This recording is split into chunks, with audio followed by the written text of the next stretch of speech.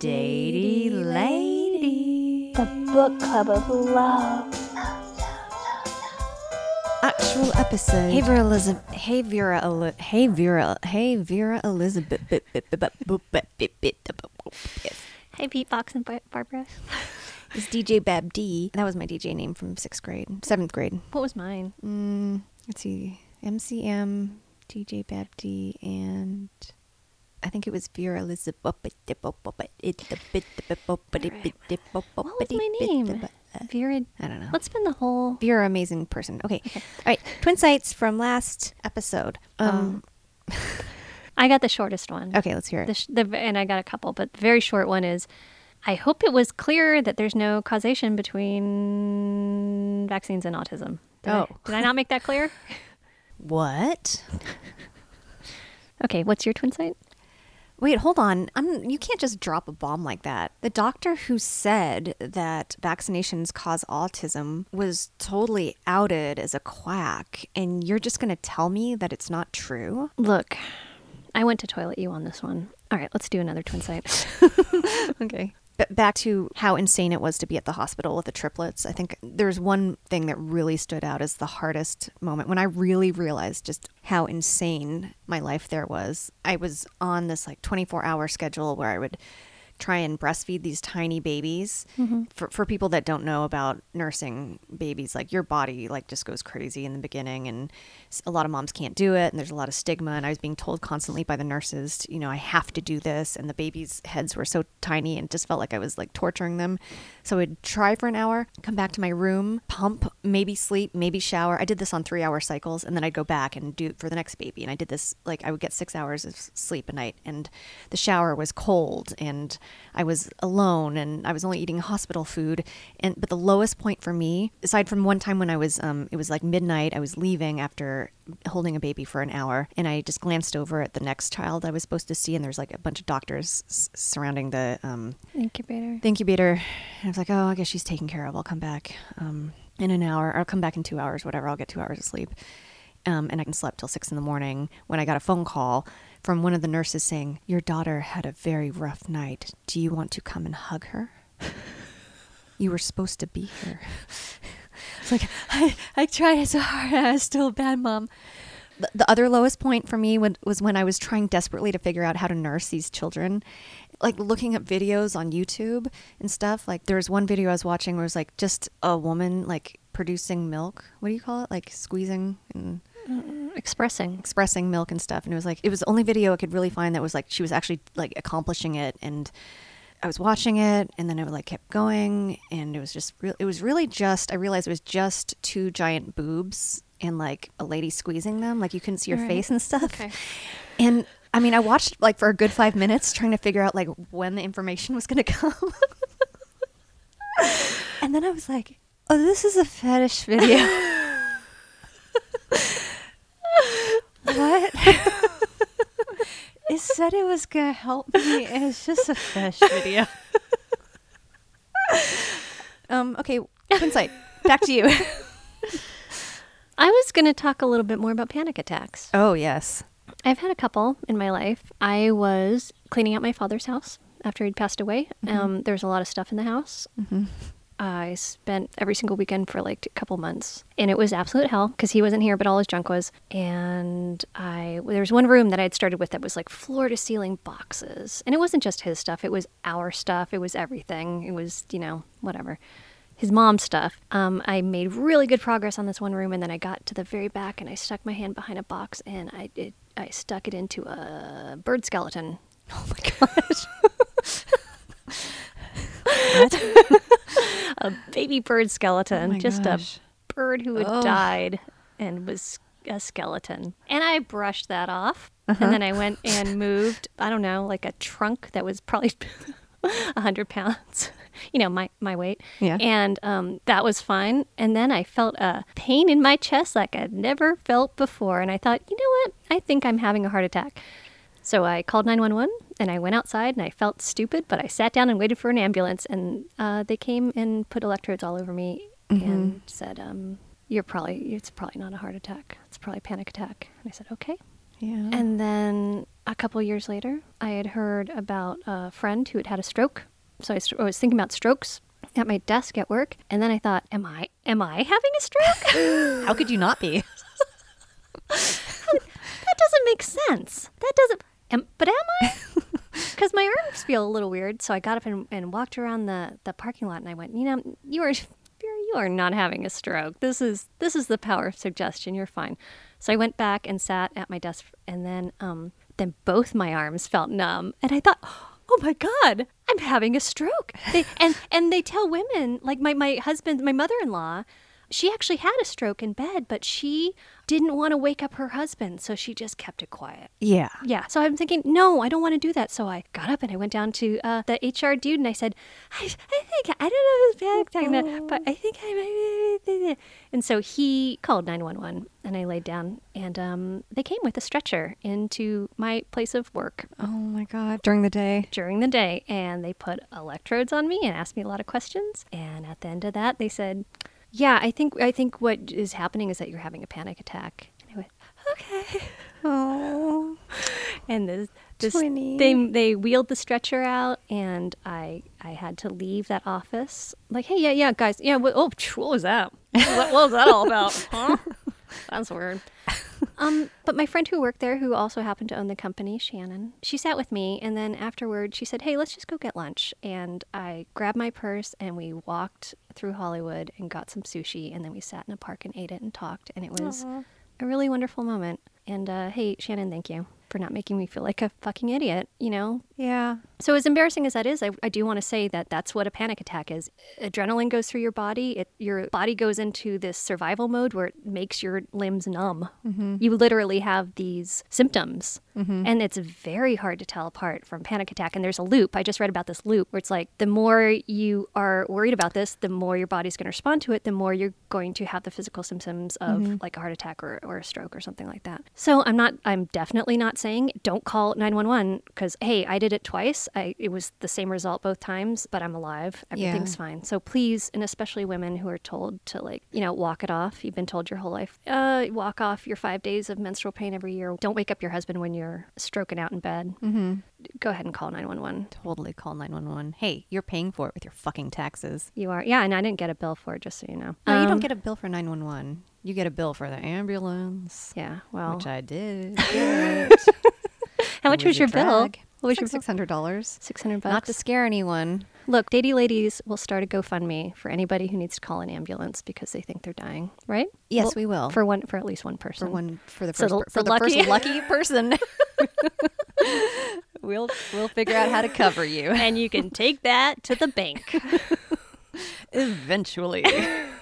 All right. Any more twin sites? That was great. Oh, I've already realized that I've fucked up so many times with information that I shared about autism. Rad. A better term would be Autism Acceptance Month. I still think it's a great time to set aside just to learn about it because so many people are autistic. I learned something else, which is a lot of information I've gotten has been from this BBC podcast called 1800 Seconds on Autism, and the two people who host it have said that they like to be called someone with autism. I've learned since that a lot of people like to be called autistic instead of and ASD. It's not a disorder. It's just it's just part of a genetic part of your life. And so anyway, feel free to yell at me again. I'm still learning, and I know a lot of autistic people have different thoughts on this, so there. Oh, one more? We got time for one more? We got time for one more. Okay. We did get some feedback on dick pics from two of our listeners.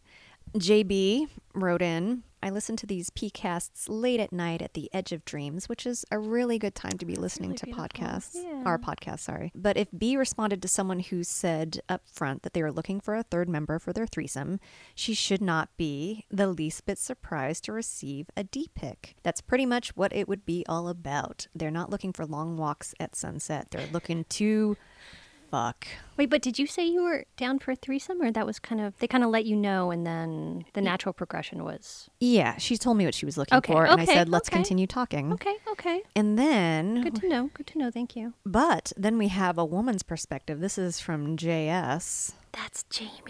We interviewed her before. She says, she's got a good story for me, so I'll have to follow up with that. But she also says, Barbara, I'd be happy to talk with you about my complex experience and feelings having received a dick pic from someone. I love the story, but only because it's so ridiculous that it helps me separate myself from the fact that I explicitly did not consent to seeing what must have been the worst dick pic I've ever seen in my life. Can't wait to hear about it. By asking for them, Sheila was leaving the role of consenting to the dick picker, which is my new favorite word, I guess. And she had already encouraged that behavior as a dick picky. I believe it's dick pick-y, but I'm having fun with it. Your situation with this couple was obviously different. I'm with V. So 2 very different takes on that. Mm-hmm. All right, so let's chew on that for a bit. Okay, so let's do this book now. Here we go. Gotta go do my dishes. Wait. No, I said it's been really fun chatting with you. I've got to go do my dishes. That's what I'm saying. That's like, what those things are both true. It Yes. was really fun chatting. I've got to go do my dishes. I think that's perfect. Yeah, it wasn't like I prefer to do my dishes and talk to you. It was just like the feeling behind it was I'm going to say this absolutely honest thing in a joyful way because I had a fun time. The guy was cute. We are not a good match. And, and he said enthusiastically said it was fun talking to you too. And that was it. I like that. Rather than like. Oh, the doorbell. Yeah, exactly. I love that. I think people should be like that because you guys had a fun interaction that fed your soul a little bit and then you moved on. Exactly. Yeah. So this book is full of things like that. Let's do our thing where we kind of go through it. Okay. I think if you don't understand what gender fluidity is or what being transgender is, I think there's some really great explanations in here with quotes from people that will help you understand. She covers like asexuality, polysexuality, pansexuality, omnisexuality. All with no judgment at all. There's Yeah. just like, this is the way it works. I'm still reading the foreword. So we often ended up in inappropriate situations because no one had helped us to explore with appropriate understanding the things we needed to know. And I wrote by that high school. She describes a current generation that has increased sense of awareness and insight. That's all of us with access to people all over the world. You cannot live with your own perspective anymore, right? Like, Oh, you got to try pretty hard. And Yeah. believe me, people do. She wrote about domestic violence and abusive and unequal work relationships have led to many feeling powerless and despairing. That's something we can all relate to. Mm-hmm. Coming to terms with the differing ways of being a sexual or non-sexual being with a firm, in parentheses, binary or non-binary gender expression isn't easy for anyone. Yet these are all legitimate expressions of humanity. And I just wrote by that, this did not exist in concept or practice as I was growing up. It was foreign. Yeah. I wrote, it was as foreign as a picture phone. Like from Pee-wee was to us as an iPhone, like is to us now. You understand what I'm saying, right? Like I we do. could not conceptualize that all those things are legitimate expressions of humanity. I think you would have to be raised with such amazing parents to not at least know in the back of your head that there's like something wrong because that is how society has been designed to oppress each other. My son last week asked me if you are lucky to have your gender. And it was an interesting conversation because my immediate take was like, so are you lucky to be boy versus girl? And I had to think about that one for a second because I didn't want to jump down his throat. Like, what are you saying? Girls aren't as good as boys. Girls can do anything. Like that wasn't what he was asking. And the more we talked about it, we realized some people are lucky for their gender if their gender matches their physicality. Like those people are lucky because they don't have to deal with all the bullshit that comes along with being trans, that we have right now. So that was like, at age 7, we had a conversation about being transgender. Yeah, that would never have come up. I mean, we could barely get past blue could be for a girl, pink could be for a boy. I mean, we're still fucking dealing with that. I think that you are lucky to be, I'm not a trans person, so this is going to sound naive, but honestly, I think you are lucky if you have the perspective of both the binary genders. Oh, sure. Yeah. A trans man I worked with was like, we had a big conversation about like pay inequality because when they had started working, they were female presenting and he was having a lot of trouble getting himself out of that pigeonhole. Uh-huh. He was still getting paid less than everybody else. Oh my God.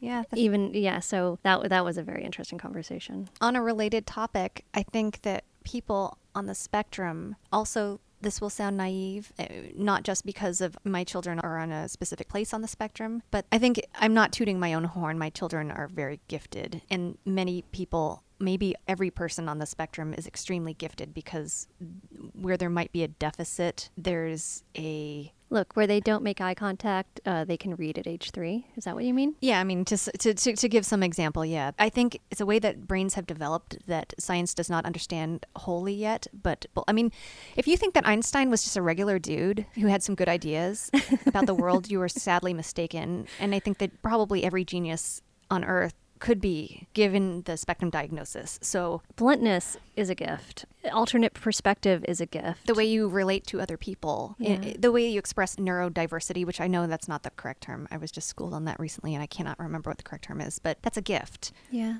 So those things are related. So there's this beautiful foreword, and then some main points in this book are, how to understand the difference between a good relationship and a bad one, which is the point of our podcast. So that's helpful. Do you want to read some of what maybe a bad relationship might be? There's some off the top of my head that she mentions, somebody who wants money from you. Yes. Somebody who talks to you badly and uses you. Yeah. And there's specifics in here, that if you've ever been in an abusive relationship, you know the kinds of things you tell yourself in order to stay. And your reasoning can get so convoluted. I would think that this book certainly was helpful for me in identifying some past relationships that were abusive, because it is so pared down. Like, did they do this thing? Yes, they did. They're abusive, Yeah. Okay. So, chapter 1. Page 19, overview of relationships and sexuality. Here's something that stood out. Sexuality is the word for the category of sexual attraction to which someone belongs. People often change their sexuality as they grow up. Family, peer, and cultural expectations can affect how people choose to express their sexuality. Those are facts. So that's a real quick chapter. Then there's 2 is gender. Many people assume babies are either born male or female. This is not actually true. There's a friend of my mom's who's a doctor who told her casually that this is absolutely correct, that doctors make that decision in the operating room, sometimes without consulting parents. That's crazy. On page 22, it's been suggested that a larger percentage of people on the autism spectrum express themselves atypically in terms of gender and sexuality. I wonder if that has anything to do with not being tied to societal norms, being less sensitive to what's expected from you. Yeah, so sure. You're free to be yourself. Yeah. If you are intersex, there's no shame in this, and it is not wrong or bad. Thank you. In some cultures, there's a word for a third gender, which is celebrated and honored. Here's something really important on page 25. As long as you behave in a manner that is respectful to yourself and others and legal, your gender and sexuality are nothing to be ashamed of. You do not have to be beautiful to find someone to love or be involved sexually with, nor do you have to be rich.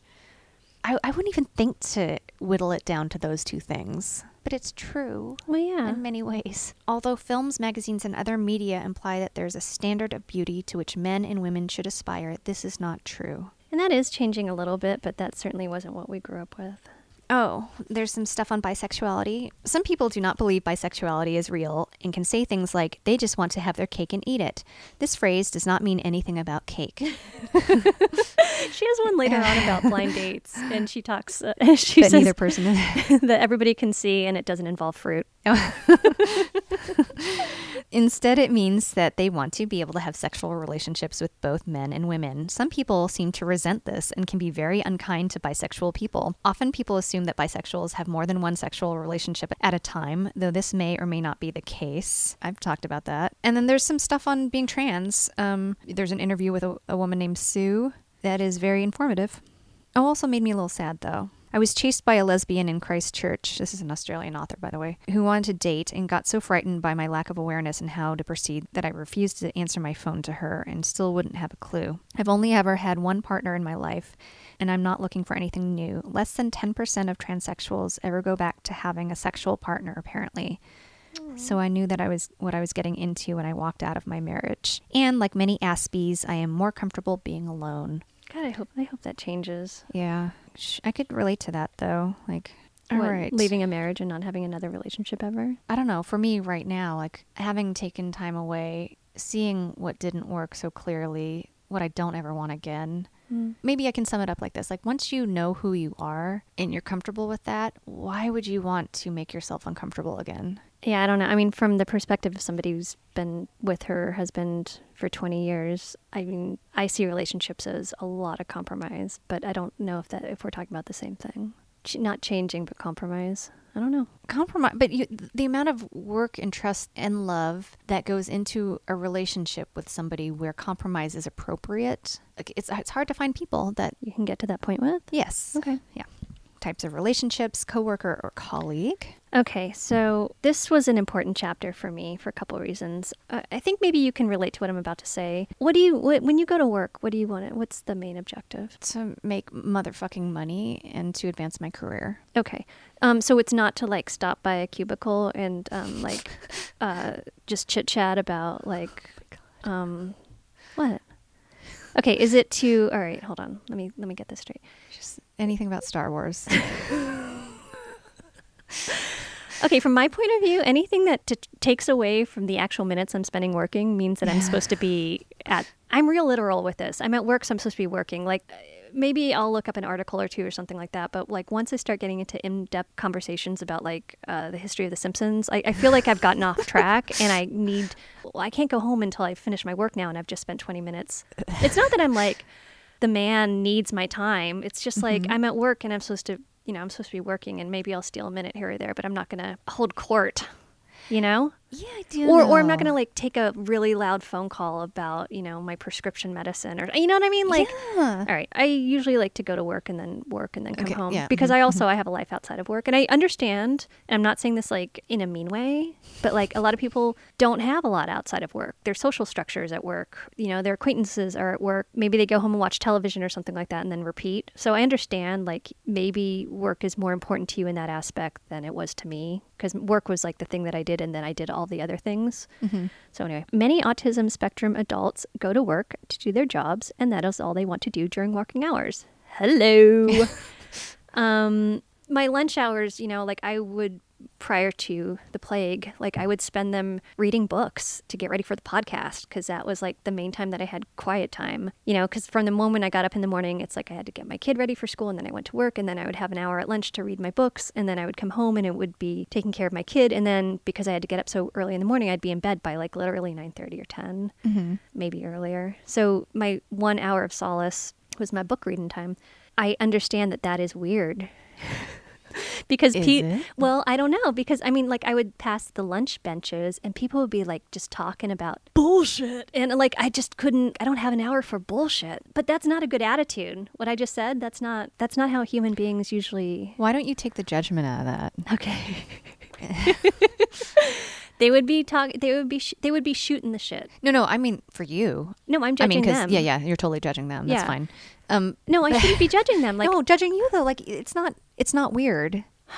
But I think my life maybe would have. I don't know. Yes, you would benefit. I would benefit from social contact, right? Because I was just so focused on like getting my job done, and then I'm going to go do the stuff I want to do, and that involves reading so I can prepare for the podcast or whatever. But she has some hints. She talks about navigating unpleasant work situations, and she says you could read a book or listen to music at break times and smile and nod at people. So if you're calling it weird that you would rather be by yourself than talk to people, I'm going to guess you're a little bit like me, and there's social anxiety. Yeah, there is social associated anxiety with that. And then, just to be clear to everyone listening, we identify with this book, like a huge amount. I don't know if it's shyness or spectrum, but you know what? I don't care, because stuff in this book applies to me. There is a tip if I wanted to appear friendly, and that would be looking up from your work and turning your head towards them while smiling if they interrupt your work will help others to decide that you are nice. Yes. I wish I had that, because I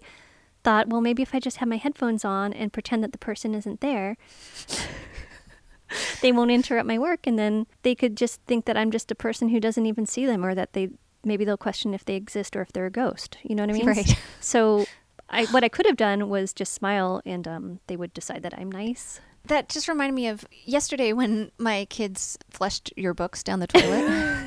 No, that was well, they too had much taken effort. a giant dump on them, so that was appropriate. But yes. But my response to you was sensitive, and I said, "You do remember that they have an ASD diagnosis, right?" Did you think I'd forgotten? Well, I thought that you were taking it personally. I wasn't, but for people who are not on the spectrum, I think it's okay to have a response to somebody telling you that they hate your gift is to be is to be taken aback a little bit, and then to go, okay, well, they're on the spectrum, so that's now it's on you to accept them for who they are and move on. Well, okay, so here's a little insight into how complicated that is. There are schools of thought around this that it is the person with the diagnosis job to never use that as an excuse. And as a parent, I don't ever want someone to use that as an excuse either. So, which is why I think Nanny made a point of telling my son to go apologize to you because... Which he did not. Because he's 5. Yes. So... But, and the reason I mention that now is because I think a lot of why people have difficulty with people on the spectrum is they do take things personally. So I think that was in the forefront of my mind because I've been thinking a lot about this in knowing that we're going to record today. And when you don't look at somebody, like I agree, I would rather just be a neutral body at work sometimes. Yeah. Like I don't engage, I don't not engage. So what I thought would happen was people would assume, and I'm just a nice person. Like I'm not a great person, I'm not an awful person, you know. Yeah, but that is not the case at all. You need to look at someone and smile, and it's not because of you, it's because we all have egos. If you think back, it's you need to let them know that you are accepting them, I guess. I'm all for meeting halfway, and I think that's what this book is all about. It's letting people who want to learn how to appear a little bit more socially integrated. Yeah. You know, and I don't think anybody should use any diagnosis as any excuse to do anything shitty. This is coming from our wrestling background, but you cannot make excuses for bad behavior. You can't blame other people. You do have to accept responsibility for that. Mm-hmm. Even if you don't understand it innately. I mean, we find so much of this book so entertaining because we're like, right on, you know, like you don't want to do something, don't do it, you know.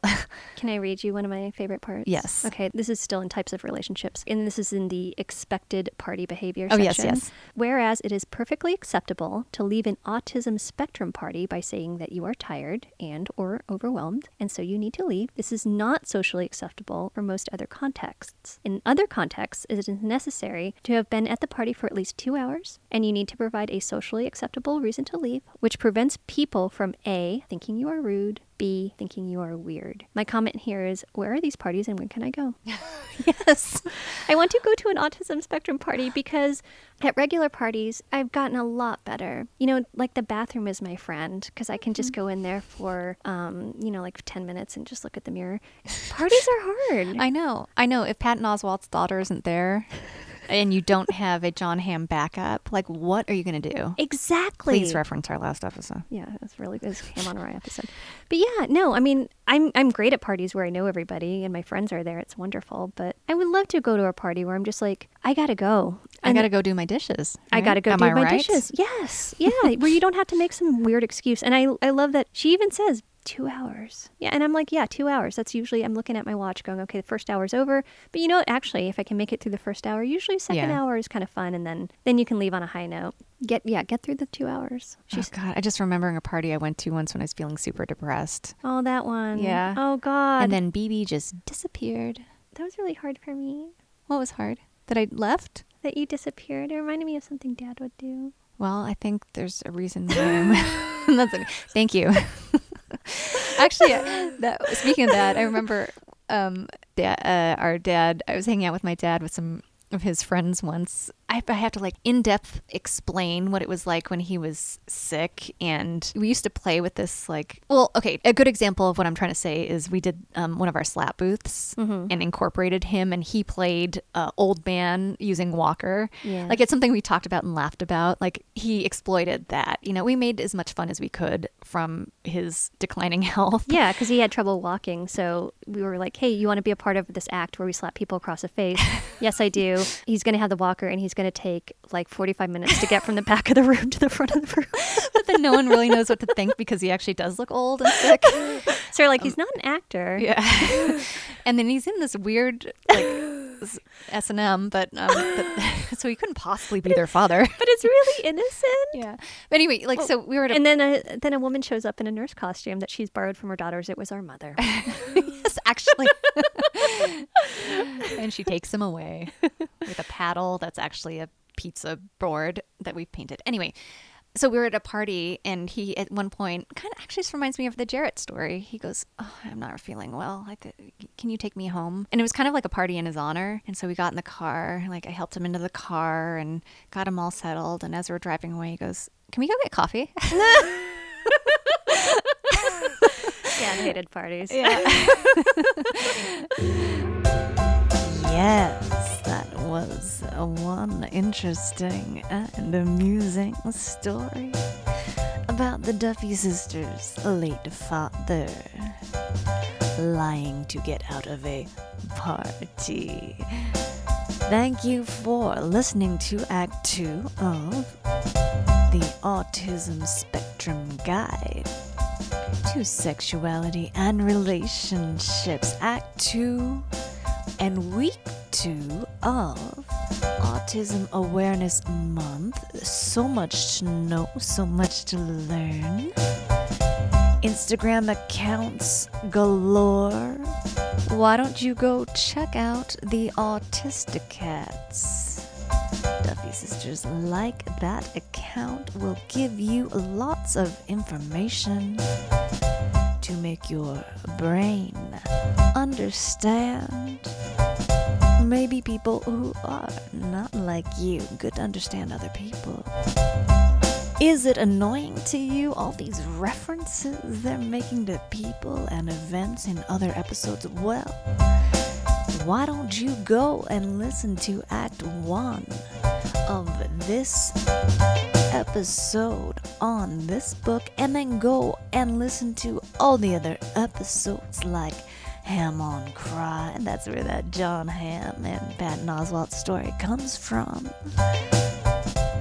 as well as some other references they made that I do not recall at this time.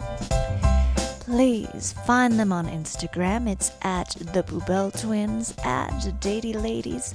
Wherever you listen to your podcast, why don't you go and rate them, subscribe to them, leave them a review, and tell your friends about this podcast. Coming up, Act 3 of this episode on this book. Once again, it is called The Autism Spectrum Guide to Sexuality and Relationships. Thank you for listening. See you next week, which means probably in 2 weeks. Bye.